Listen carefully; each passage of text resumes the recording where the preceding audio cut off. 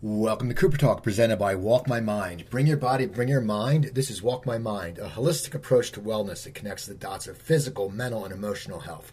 I'm your host, Steve Cooper. I'm only as hip as my guest. I have to tell you something, people. I'm pretty excited about my show today. My friend John Ubroth sent me a message the other day on Facebook, and he said, would you like to interview this gentleman? And he told me his name, and this gentleman has an amazing body of work, and he has a new movie out. We're going to talk about that first. Then we're going to get back to his body of work. But my guest is Jeremy Kagan. How you doing, Jeremy? I'm glad to be here. It's funny. I want to start. I usually start off with everyone's career, but I want to start off about your movie Shot that is out in limited release. And it's funny because after John had told me about it, a friend of past guest, Xander Berkeley, had posted how great the movie was. He posted on his timeline on Facebook. So it was just weird that one day after I talked to John, the movie came up. But the new movie Shot, and now you came up with a story. And how did you get this whole project started? Because it seems like it's very, to these time and days, it's going to be very impactful. Well, I hope it is impactful. I realized about 6 weeks ago, after working and developing this project, probably since I was about 6 years old, but realistically probably since 2010, that this movie is an experience that hopefully will motivate people to save a life. And I know that's a sort of a big goal for a movie, but I realize that's why the movie's there. And if people see this movie, which is about the issue of the epidemic of gun violence that we have and our tendency to use guns to solve problems, if someone sees this movie and decides not to do that, not to pull out that gun and commit suicide, not to go buy that gun in order to get revenge, whatever that situation might be, then this movie's done a really good job on helping us move past our tendency to think a bullet is going to solve a problem. And the movie specifically is about what happens to an innocent bystander who gets shot, which, of course, unfortunately, is a common thing that happens every single day in this country. I mean, if you like to look at or don't like to look at numbers, they're still out there. 90 people today will be killed by a gun. Well over 250 will go to hospitals today because they've gotten shot by a gun. In the time that we have this conversation, a child will probably be shot by a gun. It's pretty nuts. I mean, you know, if an alien were to come land on our planet and then come over to this particular society and country and see all of the gun violence, and then go to around the rest of the part of the world and see that no country has anywhere near the similar incidents daily of this gun violence, they say, well, what's wrong with your country? Listen, this isn't a spectacular place to live. I am every single day grateful that I am American and living at this very moment. At the same time, I also recognize this is a real problem. And the problem also is exacerbated by what I and many of my colleagues do, which is I'm a movie maker and I make television shows, and I've won an Emmy because the opening sequence in that show, someone got shot. My very first job as a television director, someone got shot. I've made feature films that deal with guns, like The Big Fix and Heroes. I've shot a lot of people in the movies, and I realize that oftentimes we kind of keep that idea that the gun is a solution to issues, and I think that our media has to be a bit more responsible, and I think the movie in many ways is a response to that as well. So that's part of the motivations for having made this movie, and again, I hope whoever listens to us gets the opportunity to see it in whatever form, and if you feel it's effective and meaningful, to tell other people to see it, and maybe we'll all together as a group have actually maybe stopped one person from getting hurt. Wouldn't that be a fabulous thing? I think, we need the education because, I think about guns, and I grew up, and, I grew up in the suburbs of Philadelphia and New Jersey, and my brother and my father would shoot. They wouldn't hunt. They never caught anything. And we had guns in the house, but they were locked up. And as kids, we knew you didn't go anywhere near that, even though we knew where the key was. And I think now, just people don't get the education, and I think a lot of times they don't take it, that they don't think that guns are actually dangerous. Yeah, I think the issue is that we have so many of them. There are over 320 million of them in this country. And the idea that, anybody can use it because that's what we see, turn on the TV, and I'm sure if we did turn on our TVs right now and scan through, somebody would have a gun, and it seems to work just fine. In the story that we tell in this movie, Shot, there's a 16-year-old kid who's being bullied, and he's got a cousin who, in the neighborhood that they live in, it's easy access to get guns, as is true in certain neighborhoods in our urban environments, and gives the kid a gun. The kid's kind of just looking at the gun, trying to figure out exactly how it works, and of course he doesn't quite get it, and bam, a shot goes off, and it hits an innocent bystander. In this case, a character that we've met just earlier on in the movie, and he and his wife are having difficulties. It looks like they're going to split up for good. They're taking a walk outside a coffee shop, and suddenly he goes down. And for the next hour in this movie, we experience, second by second, everything that happens to somebody when they get shot. It is a visceral roller coaster ride, and it is tough, and goes through all these sort of emotional changes, from panic and fear to anger to sort of bargaining about, if I do this, can I still survive? All the time that goes on. I mean, if God forbid some of your listeners would get shot and, let's say, walk onto the street, there's going to be that 5 to 10 minutes before an ambulance arrives, and then there's the long ambulance arrival, and then there's all the things that happen once you get into an ER, and we track all of this so that the viewer really goes through like as if it's happening to him, her, or them. And that's the idea, because it's an awakening. I mean, you say, wow, if this happens to people, this is really tough. And the point is, in movies, we shoot somebody and then we cut away to something else. And I didn't want us to turn away. I wanted us to face this, so that those of us who do have guns remind ourselves how dangerous they are, and make sure, like your family did, that these are very dangerous objects. They can hurt you. They can hurt somebody else. They should be only used for very specific purposes. And they should be, anyone who uses them should be totally trained to know exactly what they're doing with them. And they should be kept in safe places.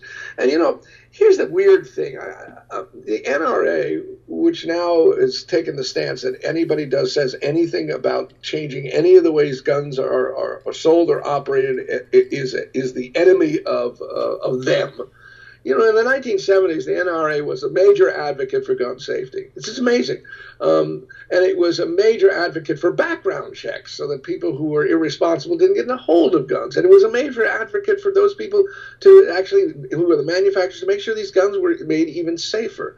And today, guns can be made incredibly safer, just like your cell phone. You can have a little thing that makes a thumbprint on the gun that you either have already or the one that you might be wanting to buy, and then no one else can use it. Because one of the problems is oftentimes guns get stolen, and then those stolen guns get used for villainous purposes, and we end up being responsible because it was our gun.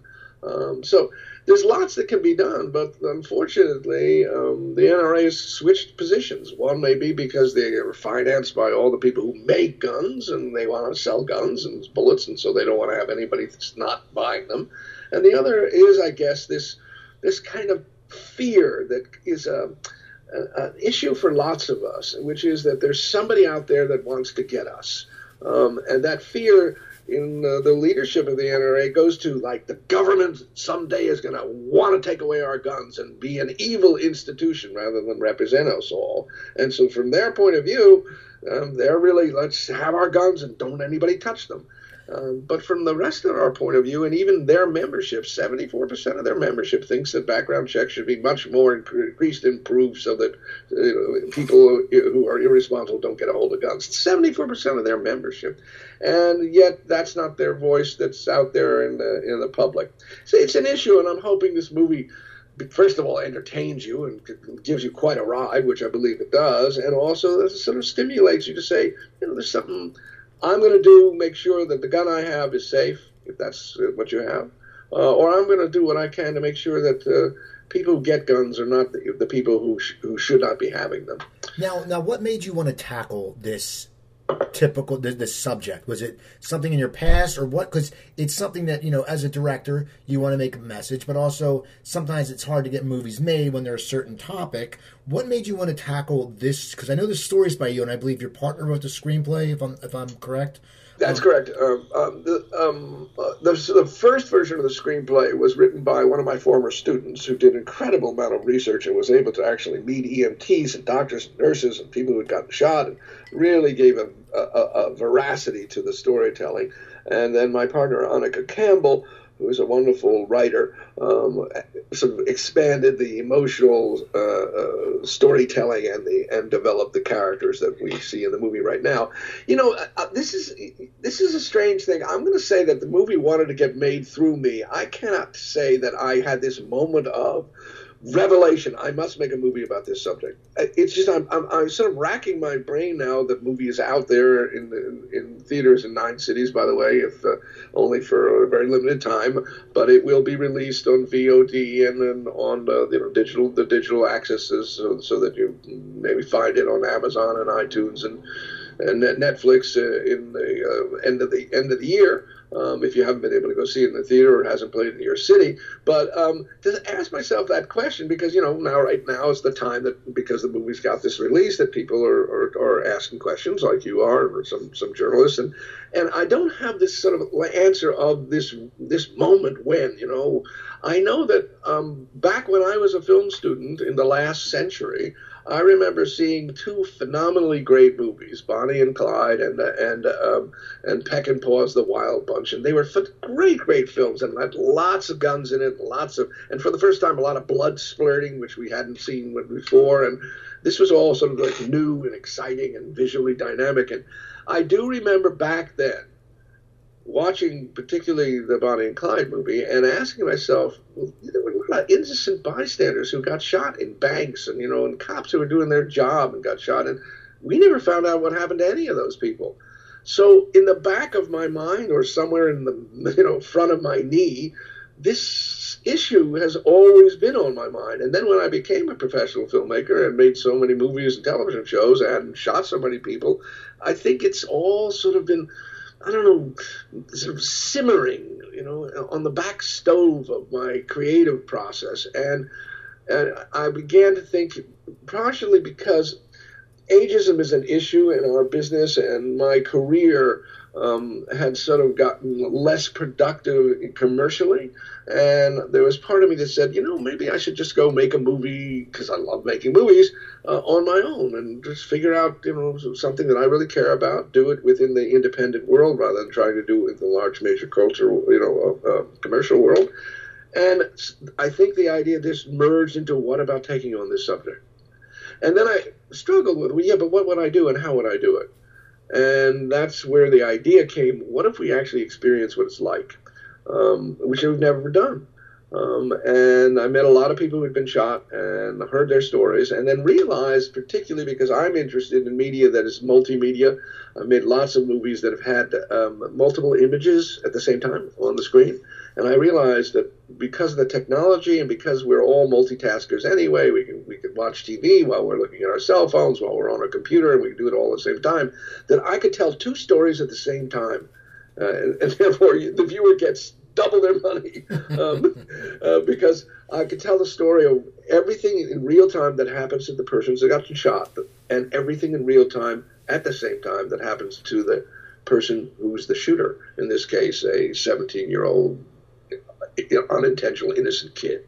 And so when you go to see the movie, you will, in the first hour, have this sort of like multiple image storytelling. And I kind of find it fascinating and sort of very stimulating and extremely involving. So I knew I could do this. If I wanted to make this kind of movie with that multiple screen maybe 10 years ago, it would have been much more difficult. Just because of the technology. But right now, it's so much easier to do this kind of stuff with the mobility of cameras and the editorial processes that have been speeded up so much that what used to take, an hour or a day can take about 20 seconds. So I was able to know that we could do this within the limited resources we had, and I believe that audiences could also experience it. Now, as a director, how do you keep the intensity of these scenes? Because as you said, it's not Bonnie and Clyde. It's you want to have people to actually feel what the person sees. I mean, we all know, when you see someone get shot in a movie, a lot of times you go, oh, it's a movie, it's going to get shot. But you want to give that intensity and the feeling. How, as a director, do you come about doing that? I mean, what do you have to do? I mean, how do you keep the mode on the set? I know you're all professionals, but it's probably such intensity. The scenes, I think John said one scene he was freaking out. I mean, how watching it, how do you keep an intensity as a director and just keep it all together? Well, it's a sort of a fascinating issue about being in the middle of something and witnessing something. And this sort of applies to all of our lives, just in general. When we're in the midst of something, it's so involving that all of our emotional and psychological makeup just gets, sort of alarmed, and it's just sort of radiating in us and outside of us. And at the same time, we're also the witness of what's happening to us, and that's kind of the evolutionary goal in many ways. If your listeners are on spiritual paths, if any of them are, they've often heard from leaders and gurus and people like that. You need to be able to develop the witness of what is happening to you, rather than just being the victim of what is happening to you. So, I love this story. Ram Dass once had a friend who was very depressed and called him late in the middle of the night. And he said, Ram Dass, I'm very depressed. Can you help me? And Ram Dass said, sure, let me help you. What's going on? The guy started to tell his story and said, I'm really, really depressed and I'm feeling terrible. I said, I got it. Let me ask you something. And the guy said, yeah. I said, are you aware that you're depressed? And the guy said, of course I'm aware I'm depressed. That's why I called you. I'm really depressed. And that's yeah, I understand you're really depressed. But, and you're aware you're depressed. Is your awareness depressed? And the guy thought about this and said, no, I'm depressed, but my awareness of my depression isn't depressed. That's just my awareness. It's like, we're like this bulletin board in which we pin on all kinds of emotions and sensations and thoughts, and we think all those little pins are who we are, but we're actually the bulletin board that contains them all. So the issue about a filmmaker, in a way, is we're kind of like the bulletin board. We're the witness. So yeah, horrible things are happening in front of the camera, but we're right next to the lens watching it and sort of directing it and making choices. And so therefore, although if it's any good on the set, you as a director actually feel it. I mean, there are a number of times when I was really emotionally stirred up. But at the same time, I'm also aware of it. I'm also the witness to it. I'm also saying, we're going to move the camera over here. I'm also saying to the actor, remember what's just happened at this moment. I'm also saying to the actor, this is what you want. And so therefore I'm, seeing it as the whole rather than being totally, in it in which you can't see it at all. So that's the difference, and that's sort of like, in a way, we want to all be directors of our own lives, in quotes, so that we don't end up victims, even when we're victims. When things happen to us that we didn't plan that really cause us, upset, whatever they are, that to be able to also know that we're the sort of observer of all of this as well as the person in the middle of it. So that's the process. What I wanted, and this is to the brilliance of our actors, particularly Noah Wyle, whom I'm sure lots of you know from his recent television work for Fallen Angels and the ER work that he did, because he was one of the young doctors on the ER when it first started and went through all the 15 years of it. He's a consummately skilled actor. And what he was able to do was to really put himself into this person going through this experience. And as he said, one of the reasons why he decided to do this was because, in a way, it terrified him. he knew as an actor he was going to be on his back essentially for 16, 17 days. And then be a debilitated person post that. Disabled, and in that context, and this was a real physical challenge. And I think, because he is a skilled performer, he just said, I'm committing to knowing what this experience is. And he did his homework, and he researched with people who had gotten shot, and he was able to bring this to life. And by the way, I do hope that he gets recognized, because it's truly an amazing performance. So, I mean, it's quite astounding to see it. And therefore, when we're watching it, we're identifying with this guy. He's very appealing. And now this horrendous thing happens to him, and we're right with him on the ride. We never leave him. Now, when you shot it, when you were, because the subject is, I know you went through a near-death experience. So did that have anything in play with it? Yes, it did. Yes, it did. One of the gifts of my near-death experience was the idea that I realized that consciousness does not end, that even though your body ends and your ego ends, your awareness, that thing we were just talking about, that doesn't. In fact, if anything, that becomes who you are post the experience of dying.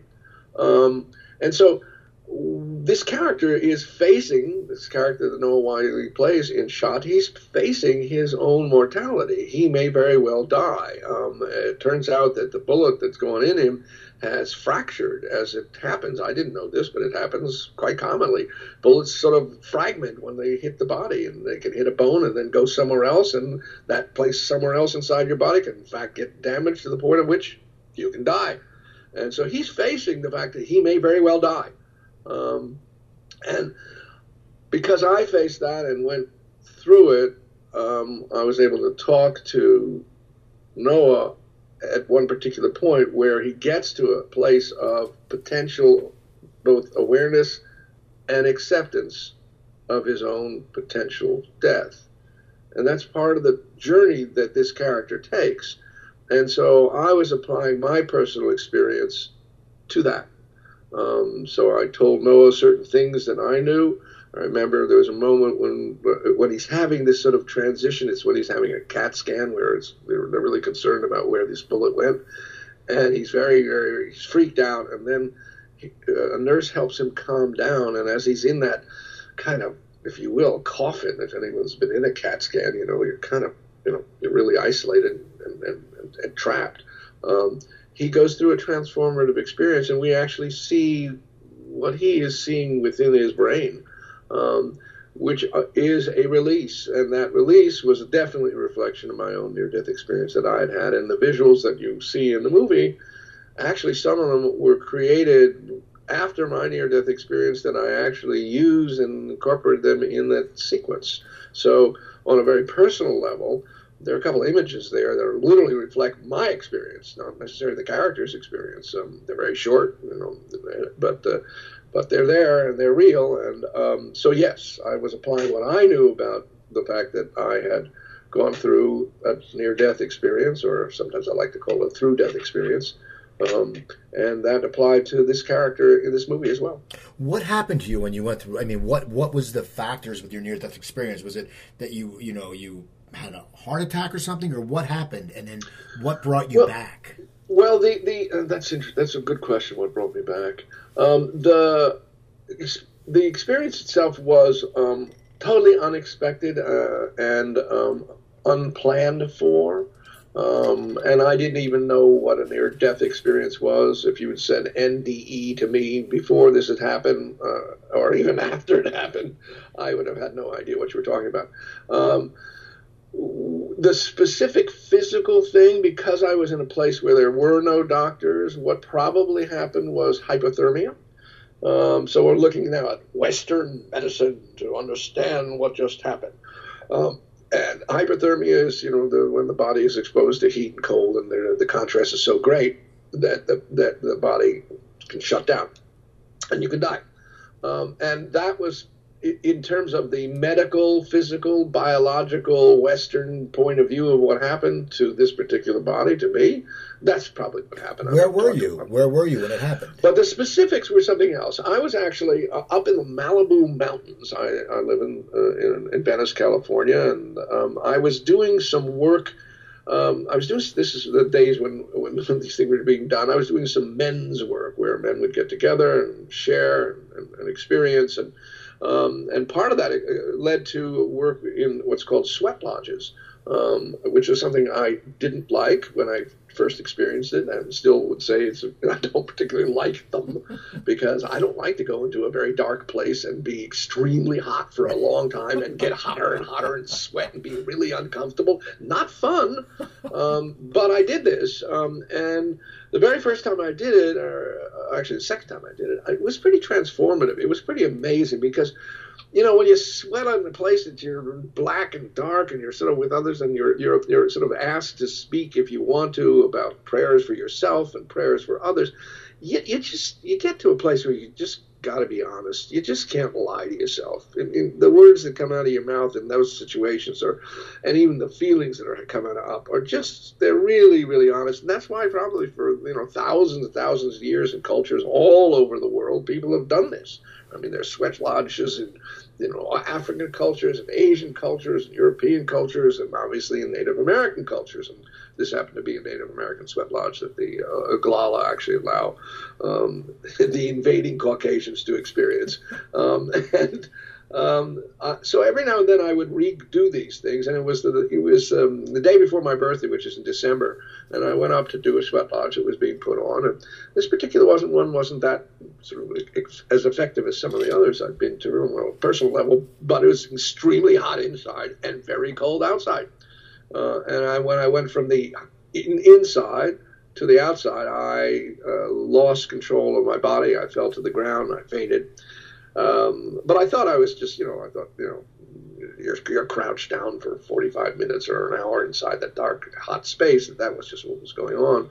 But in my case, I realized within sort of a number of seconds that this wasn't going away. In other words, I wasn't getting my strength back. If anything, I was losing it to the point that I could not move any of parts of my body. My breath turned into gravel, and I lost hearing, and I lost sight, and at the point at which, I realized that at first I thought I was just going to be, I'd get over this, but then I thought, well, I'm in trouble, they'll call paramedics, and then I thought, as I was thinking that, they're going to take me off to some kind of place where, kind of like Camarillo, and where I won't be able to know and see anybody and hear anybody, and it was very terrifying. And then it led to a moment of realization that, in fact, what was happening is I was dying. And that then began a very complex experience that is a classic near-death experience in many respects. And I wrote a book about it. It's a very inexpensive ebook because I wanted to share it with people. And it's also illustrated with about 150 drawings, because that's what I do, called My Death, a Personal Guidebook, which you can, if you Google My Death, a Personal Guidebook, it'll come up. And if you're interested in seeing and reading, so it's a very short piece, it's like just under 100 pages, about a near-death experience. It's available to you. And the reason why I wrote it up is because it was the shift and the transition for me was the transition to realizing that we don't die. There's a wonderful phrase that I learned later. It says, anyone who dies before that person dies, when that person dies, doesn't die. And I was given the gift of dying before I die. And it's allowed me to realize that, we are so much more than our bodies and our personal histories and our psychological makeup. We're consciousness itself. We're a piece of the all. And when we can remind ourselves, and by the way, okay, I say this and you'd think, this person seems to be evolved. And I promise you, a bad review about my movie makes me feel just as lousy having had a near-death experience as it would have before having a near-death experience. So I'm still just as anybody else stuck in the needs and my ego and the desires. But every now and then I can remind myself that I'm also so much more than all of that. Are you there? Yeah, I'm still there. Okay. Yeah. No, I was going to say, what brought you back? I was brought back because whatever power there are that I have no idea what it is set me back. I was going through the release and the experience. I can put this. The sensations, even though I was now no longer able to feel anything physically, but I was now in I guess in a way you might call it a dreamscape. I'm trying to sort of find words because I never had an experience like this, and I haven't had an experience since like this. But there was lots of visual aspects to what was happening, and there was an awareness near the sort of like at one of the most sort of peaceful, blissful parts of the release that this was all about. Was an awareness that where I, quote, was headed, no longer I, Jeremy didn't exist, but where this piece of consciousness was headed, was to be sort of like, the best way I can put it is like to be another blazing entity, like a star within the endless, and I really mean this, gazillions of other entities of this nature, and to be just part of that cosmos of energy centers that are just what everything has emerged from the Big Bang, and it was to be a piece of that, and it was totally serene and perfect.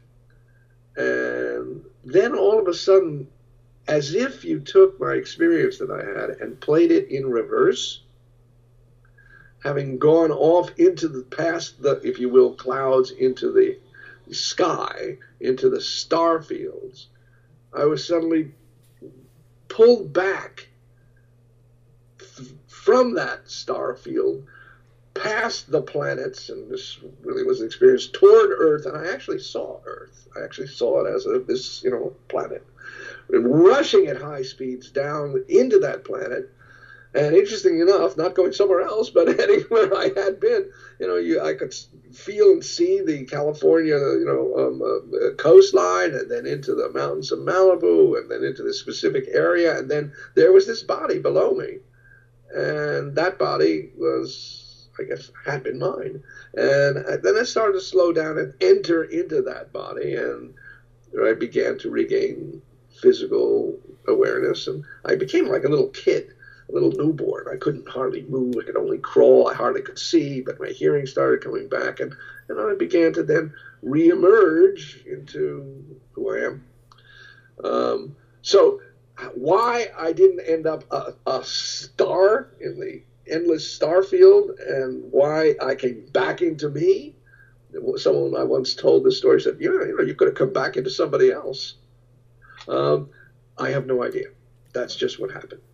That's great. I mean, that's just it's an experience that you sit there, hear about these, and you hear people talk about it. You're like, wow, it's just something that's so surreal. So I got to ask you, you've had this wonderful career.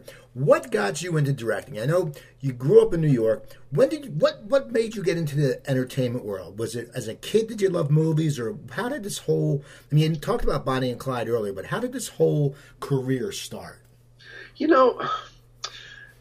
In my case, I must say, just like you asked, why, how did you come back into your body from the near-death experience? Somebody in quotes, somebody, whatever it is, God, energy, the universe, set me back into my body. My becoming a movie maker is also, in many ways, as I track it back, not something like, the brilliant Steven Spielberg, who at the age of, 4 months inside his mom's womb, whatever, wanted to be a movie maker. As I know, lots of my contemporaries and lots of people that I teach at USC, really, when they're very young, I saw a movie and that's what I wanted to do. In my case, that was not at all what I wanted to do. I was very fortunate. when I was a kid, I went to a really wonderful high school in New York City called Horace Mann. And as I sort of track what happened to me, I had been interested in something that was called teaching machines. This is back in the 1960.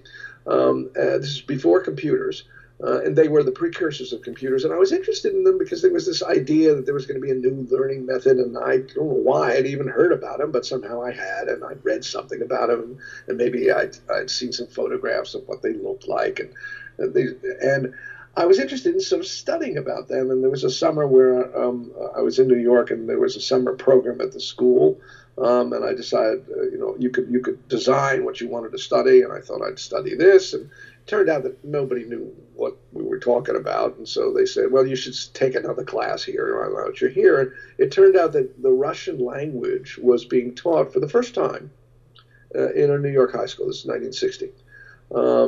And I thought, wow, that's interesting. Russian language. Gee, my grandparents came from that country, and I thought, and that they're our enemy. Wouldn't it be interesting to learn the language of your enemy so you know a little bit more who they were? That was really a thought process for me. So I took the class, and it turned out that I was good at that particular language. Maybe it's in my genes. So, but I had a great teacher. He was an Irish guy, Mr. Riley, big sort of fat, sort of very, very garrulous kind of character. He was taking the students out from the class into various places where Russians actually lived in New York, so we could experience, what a Russian language is like spoken in New York.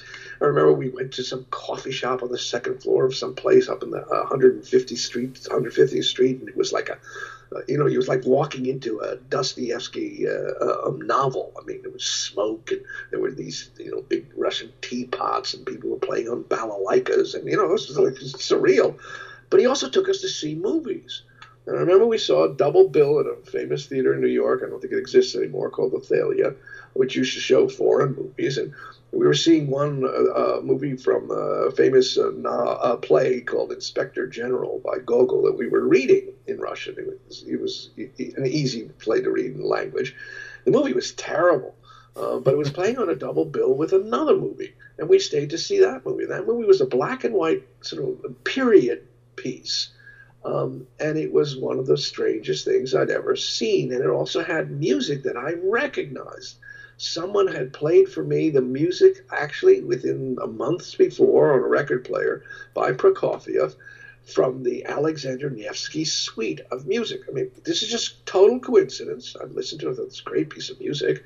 I'm a musician, and so I'm classically trained, so I kind of knew this and related to it, but really liked it. Actually, the theme of Jaws is a copy of the theme from this movie called Alexander Nevsky. And I literally watched this movie with my jaw dropping. I'd never seen anything like this. People burst into song in the middle of an action movie. There was this incredible battle. This is supposed to be happening in 1200. That was one of the most amazing visual things I'd ever seen. And every single battle scene from the Mel Gibson movie Braveheart, any of those movies about that time, they're all copy the same sequence known as the Battle on the Ice. I didn't know anything about this, and because it's one of the most masterful cinematic sequences in the history of movies. And here we were watching this thing unintentionally. And I remember walking out of the theater and saying, who made that? Now, you have to understand, my contemporaries and my students, they know who the directors are of these various movies, and they're all totally aware. When I went to the movies, when I was a kid, I had no idea anybody made them. They just were there. Right. I didn't know people. I didn't know names of stars. I'd never even heard of a director. I don't think I ever looked at the credits to even know that there was such a thing as a director. It just meant nothing. But after seeing this movie, Alexander Nevsky, I knew I was watching something that was astounding, unlike anything I'd ever seen.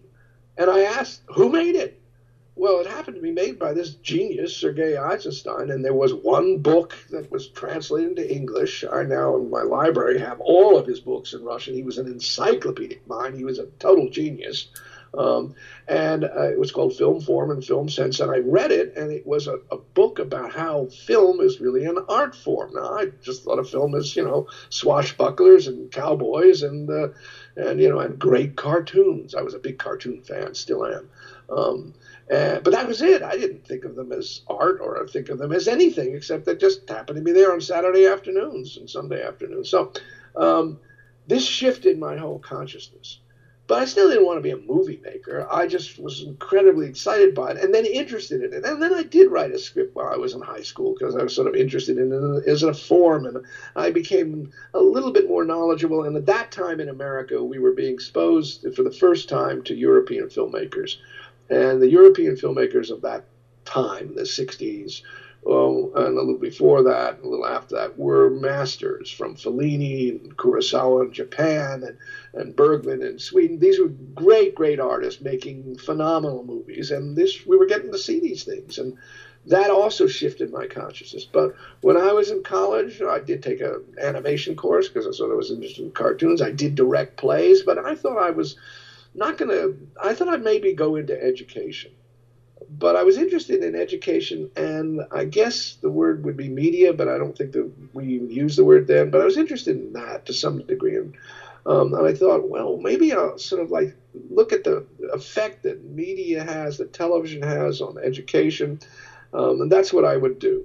And I decided I would first study how to make movies so I knew what that was about, and then go back to an education school and get a PhD and become a scholar about that stuff. So I decided to go to film school. There were only 6 at the time in America. Now there are well over 1,000. I decided to stay in New York because I had no interest in California nor interested in Hollywood. And as I started studying and started making movies, I fell in love with the process. And I still am in love with the process. It is an amalgam of every single art form. And since I'm a musician and since I direct plays and theater, since I write, since I'm a visual artist, it's like all of those things that I love to do, you do as a movie maker because you need all those skills to make movies. So that shifted me. And the American Film Institute was just starting here in Los Angeles. I got a fellowship to come to there after my graduate work at NYU. And by being in Hollywood at the time where Hollywood actually needed young filmmakers because a couple of new films had become giant successes that Hollywood didn't understand, Easy Rider and George Lucas's American Graffiti. And so they were looking for young filmmakers. And so that actually, like the timing, not intentional, was I was in the right place at the right time for someone to say, hey, we want you to work in our industry. And that began my career. Now, what was your first big movie? Well, first, what was your first professional job? And what was that like? Because you're in Hollywood. I mean, I know you learn in school, but I'm sure it's a lot different when you're on set, and now things have changed so much. It was amazingly different, Steve. I mean, I'd work with crews of 5 people, and at the time I had a lot of hair, both on top of my head and below my chin. I kind of was definitely, I could be looked on from the outside as, that's one of those hippie type people. That's what I look like. And I got my first job because one of the mentors at the AFI was a guy named Frank Pearson, brilliant guy, wrote things like Dog Day Afternoon and created television shows and directed brilliantly as well. Fabulous guy. And he, I think, recognized that I had potential, and he wanted me to be his assistant first. I had no interest in that because I had no interest in Hollywood. But then he was directing a series, or directing a series he created. The series got canceled, so there were some more openings to finish the series because that's what happens. Even if it gets canceled, they may have 2 or 3 more shows to do. And so he gave me, and it's an incredible gift, by the way, and I look around all my students over the years and thinking, how many times has this gift happened to them? Never. But in my case, he gave me this gift of saying, why don't you direct one of the episodes? And he sent over an episode that was about boxing. Now, I'd only worked with 5 people, and I was very excited, and I storyboarded every single shot. I was really excited. And about 3 days before I was supposed to start, he sent me another script. Series had been canceled, as I said, and he decided to write another script as the last episode of the series, and he gave me that directing job, which is amazing. And the series hero was a wonderful actor named James Garner, and the series was called Nichols, and he played a cowboy sheriff, or actually comes to become a sheriff, in a little town in the West, in I think the turn of the century, maybe, and he doesn't have a gun. And the series was about a sheriff in a Western town that doesn't have a gun. And it was an amazing, funny, smart, witty piece, and it didn't find an audience because in our cowboy movies, everybody's got to have a gun. So he wrote the last episode, in which the opening sequence in this episode of Nichols is Jim Garner playing the sheriff, Nichols, and he is trying to stop a fight in a pool room, and somebody pulls a gun on him and shoots him and kills him. The series is done. They killed the hero of the series in the opening sequence of this show. That was my very first professional job. Now, you look at me now, some 4.5 decades later, and here I am making Shot, a movie about somebody getting shot. I was just going to say that. It's funny how, everything comes full circle. What's also funny is, not funny, but is weird is you did Heroes, which was dealt with post-traumatic stress, disorder, which people never really talked about, and now it's everywhere. What was that like? Do you ever look back and go, wow, I directed something that really, it was before its time, the topic we were talking about. Yeah, it's fascinating because that was my first feature film, as you said. And by the way, my experience on Nichols was here was this guy walking onto the Warner Brothers set with 100 people to work with rather than 5. That was quite a shock. But, I was overly prepared, and I still regard that as the way to work. Really know what do your homework. And at Heroes, I did my homework too. I spent a lot of time with vets who had returned. And a lot of them were suffering from physical stuff because, in fact, the opening sequence in this movie, this guy is sort of getting out of a hospital where he's been being treated for some psychological stuff, but he's hanging out with other vets. In this case, they were all vets who had actually been wounded, and they were all in wheelchairs. And I decided to use real vets, not actors playing them. And I did. And it was pretty powerful to have those men on our set in the very first days of shooting this particular feature film, Heroes. So we were dealing with, interesting enough, a similar issue I'm dealing with now, in where somebody gets shot and immobilized because of the shot. They were fabulous men. I was so impressed with them as courage. In fact, I'll tell you, there was a guy I met at a hospital about 2 years ago here in L.A., gang member. He's a quadriplegic. That means he cannot move his arms or his legs. The only thing he can move is his neck. And he's been that way for years. And I got to tell you, he is one of the most life-loving human beings I've ever run into. Can you imagine that? That he actually loves life, loves being alive, and yet this is the way his life is?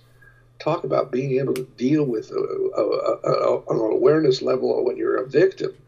So I digress, but I must say that the courage of those guys and the courage of this particular individual dealing with the results of what guns do is just heroic. That's heroism.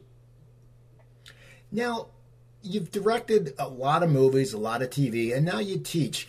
How do you relate to the students, because the technology has changed so much? Is it still, do you teach them all just in the storytelling? Because you've directed some amazing TV shows, I know you directed the pilot of Dr. Quinn and stuff like that, and West Wing, but how do you relate to the students now? Storytelling is storytelling. Same aspects. You got a setup, and how are you going to pay off that setup? You've got characters, and how are you going to make us care about these people? You've got the issues of suspense and surprise, and the issues of shock, and the issues of conflicts, both internal and external. That's always been true since a bunch of guys and gals got around a hot fire in 20,000 years ago and grunted at each other to begin the first stories. It's still the same. So the basic tenets of storytelling, and even the basic tenets of visual storytelling, are really the same. The technology has changed enormously. And in that sense, I think in one way phenomenally speedy, and that's exciting. And I happen to be a guy who relates to that accelerated processes of creating something. Sometimes I relate to it too strongly, And when I was a filmmaker starting out, we were actually using film, and it was kind of, at least particularly in the editorial part, it was very hands-on. You actually touched this stuff, You actually used little scissors and devices that would cut it, and you had this tactile nature to it. That's lost, and I feel that that's a strange loss. It's been, it's been replaced by, the speed of the computers. So that's a whole, a wonderful asset to being able to do so many things. But here's an interesting problem that I do see with some of the students. Because you can do anything and do it so quickly, the homework and the preconception, the actual figuring out what you really want to do and then figuring out how to execute it, sometimes they don't do that as much. And in many ways, they get caught by not having really done the if you will, homework of figuring out how this is going to get told, how are you going to use your camera, just getting in there and just, shooting everything, and then walking to an ending with so much material that they really don't quite know how to pull it all together. So that becomes a challenge for them. But that's the reality of our lives here in terms of storytelling and filmmaking, because every one of us, you can make a movie with your iPhone. Wonderful movie made a couple of years ago called Tangerine. The whole movie was shot on an iPhone, and edited on a computer at home. This is the world we live in. Everybody's a filmmaker. Everybody, the camera is the pencil of today, and in that sense, that's both a wonderful opportunity for all of us, and also a big challenge, because to do it well requires your understanding all of the elements of classic dramaturgy and all the elements of filmmaking. Therefore, I think it's good for many people who really want to do this to actually go to film schools, because you can actually learn this stuff, and by learning it, you can get much better at it. So, in a way, it's new, and in a way, it's just as old as the beginning of storytelling. I mean, I was showing a movie shot to some our students just recently, and even yesterday there was an interesting dialogue about the issues that, and these are more social issues than they were sort of craft issues, because the craft in this particular movie is very, very contemporary. So it's not an old-fashioned movie by any means. But the issues, interestingly enough, shift, because I remember I did a movie called Judge D, which was a television movie way back in the 70s, and it was and I determined it was coming from Chinese a series of detective stories, the Judge East detective stories, and I decided, although I was working for ABC at the time, that it should be an all-Asian cast. And I fought them on this, and they wanted to have some Caucasian white guy with pulling his eyes back like David Carradine did in Kung Fu, which was a giant success. And they wanted to do something similar with this. And I said, no, we've got to be honest about this. And we cast all Asians. And the problem was that I couldn't find all Chinese actors here in this country, in Los Angeles particularly, so I was using Koreans and Japanese. And one of my students in the class, when we were talking about this stuff just yesterday, said, well, how come you just didn't use all Chinese? I mean, using a Korean to play a Chinese person is like having an Irish person playing an Italian. Right. And I thought, here's the difference in the time. In 1974, when we did this thing, this was revolutionary to have an all-Asian cast. In 2017, if you're going to do a story about Chinese people, you should be using all Chinese. But then I suspect if we did that, and we used somebody who's Han versus somebody from another part of China, Mongolia, or whatever, you'd still have, well, that's not right either. So it's, if you will, the kind of ethics, social ethics of a generation shifts, and that was sort of fascinating.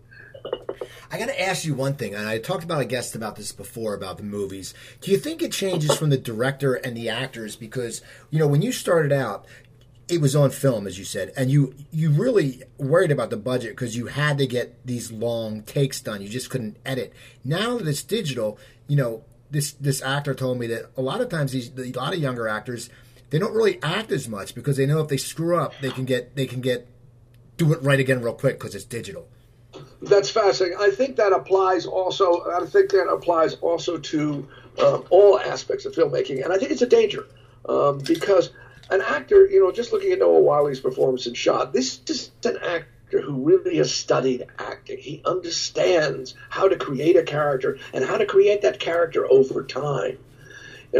We had a young actor. His name is George Lindenberg Jr., who plays the 17-year-old kid. And this was his second movie. He now is the star of Bumblebee. His career is just skyrocketing, but he's not a trained actor. He has a natural capacity, which is really amazing. So he has this natural ability, but he doesn't have technique, and he ran into lots of problems on this movie, and I think that was his first movie, which happened to be directed by one of my former students, because he didn't have the techniques.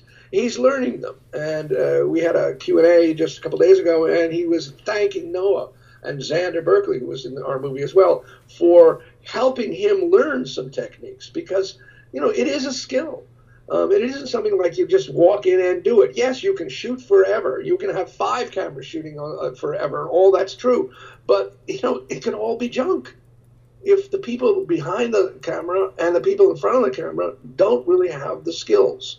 So I think it's a danger for all of us to believe, anybody's a filmmaker. Because we all are, because we all turn on our cell phones, but to make it good, well, that's something else. Cool. Well, I want to thank you for taking the time and coming on today. I'm glad John got us in touch. Now, Shot it's coming out, I think you said December 5th on video on demand? That's correct. December, the first weeks in December, it will be on video on demand, and then there'll be DVDs, I believe, in the beginning of the year, although I don't think anybody gets DVDs, but, there'll still be one, or Blu-rays.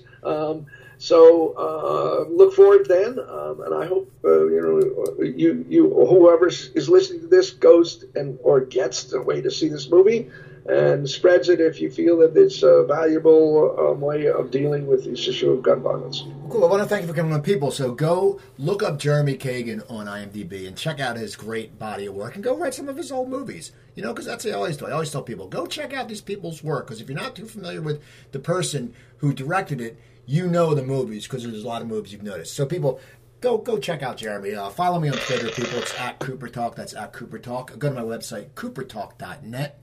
You can also email me at coopertalk.net. And don't forget my other project, my cookbook. Remember when I had that heart problem, I got out and I wrote a easy basic cookbook. It's called Stop the Salt. It's 120 low-sodium recipes. No pictures to intimidate you. No long lists of ingredients. Just easy stuff to make. You can get it at Amazon.com, but if you get it at StopTheSalt.com, I'll autograph it for you, and I make more money. So people, check out Jeremy's work.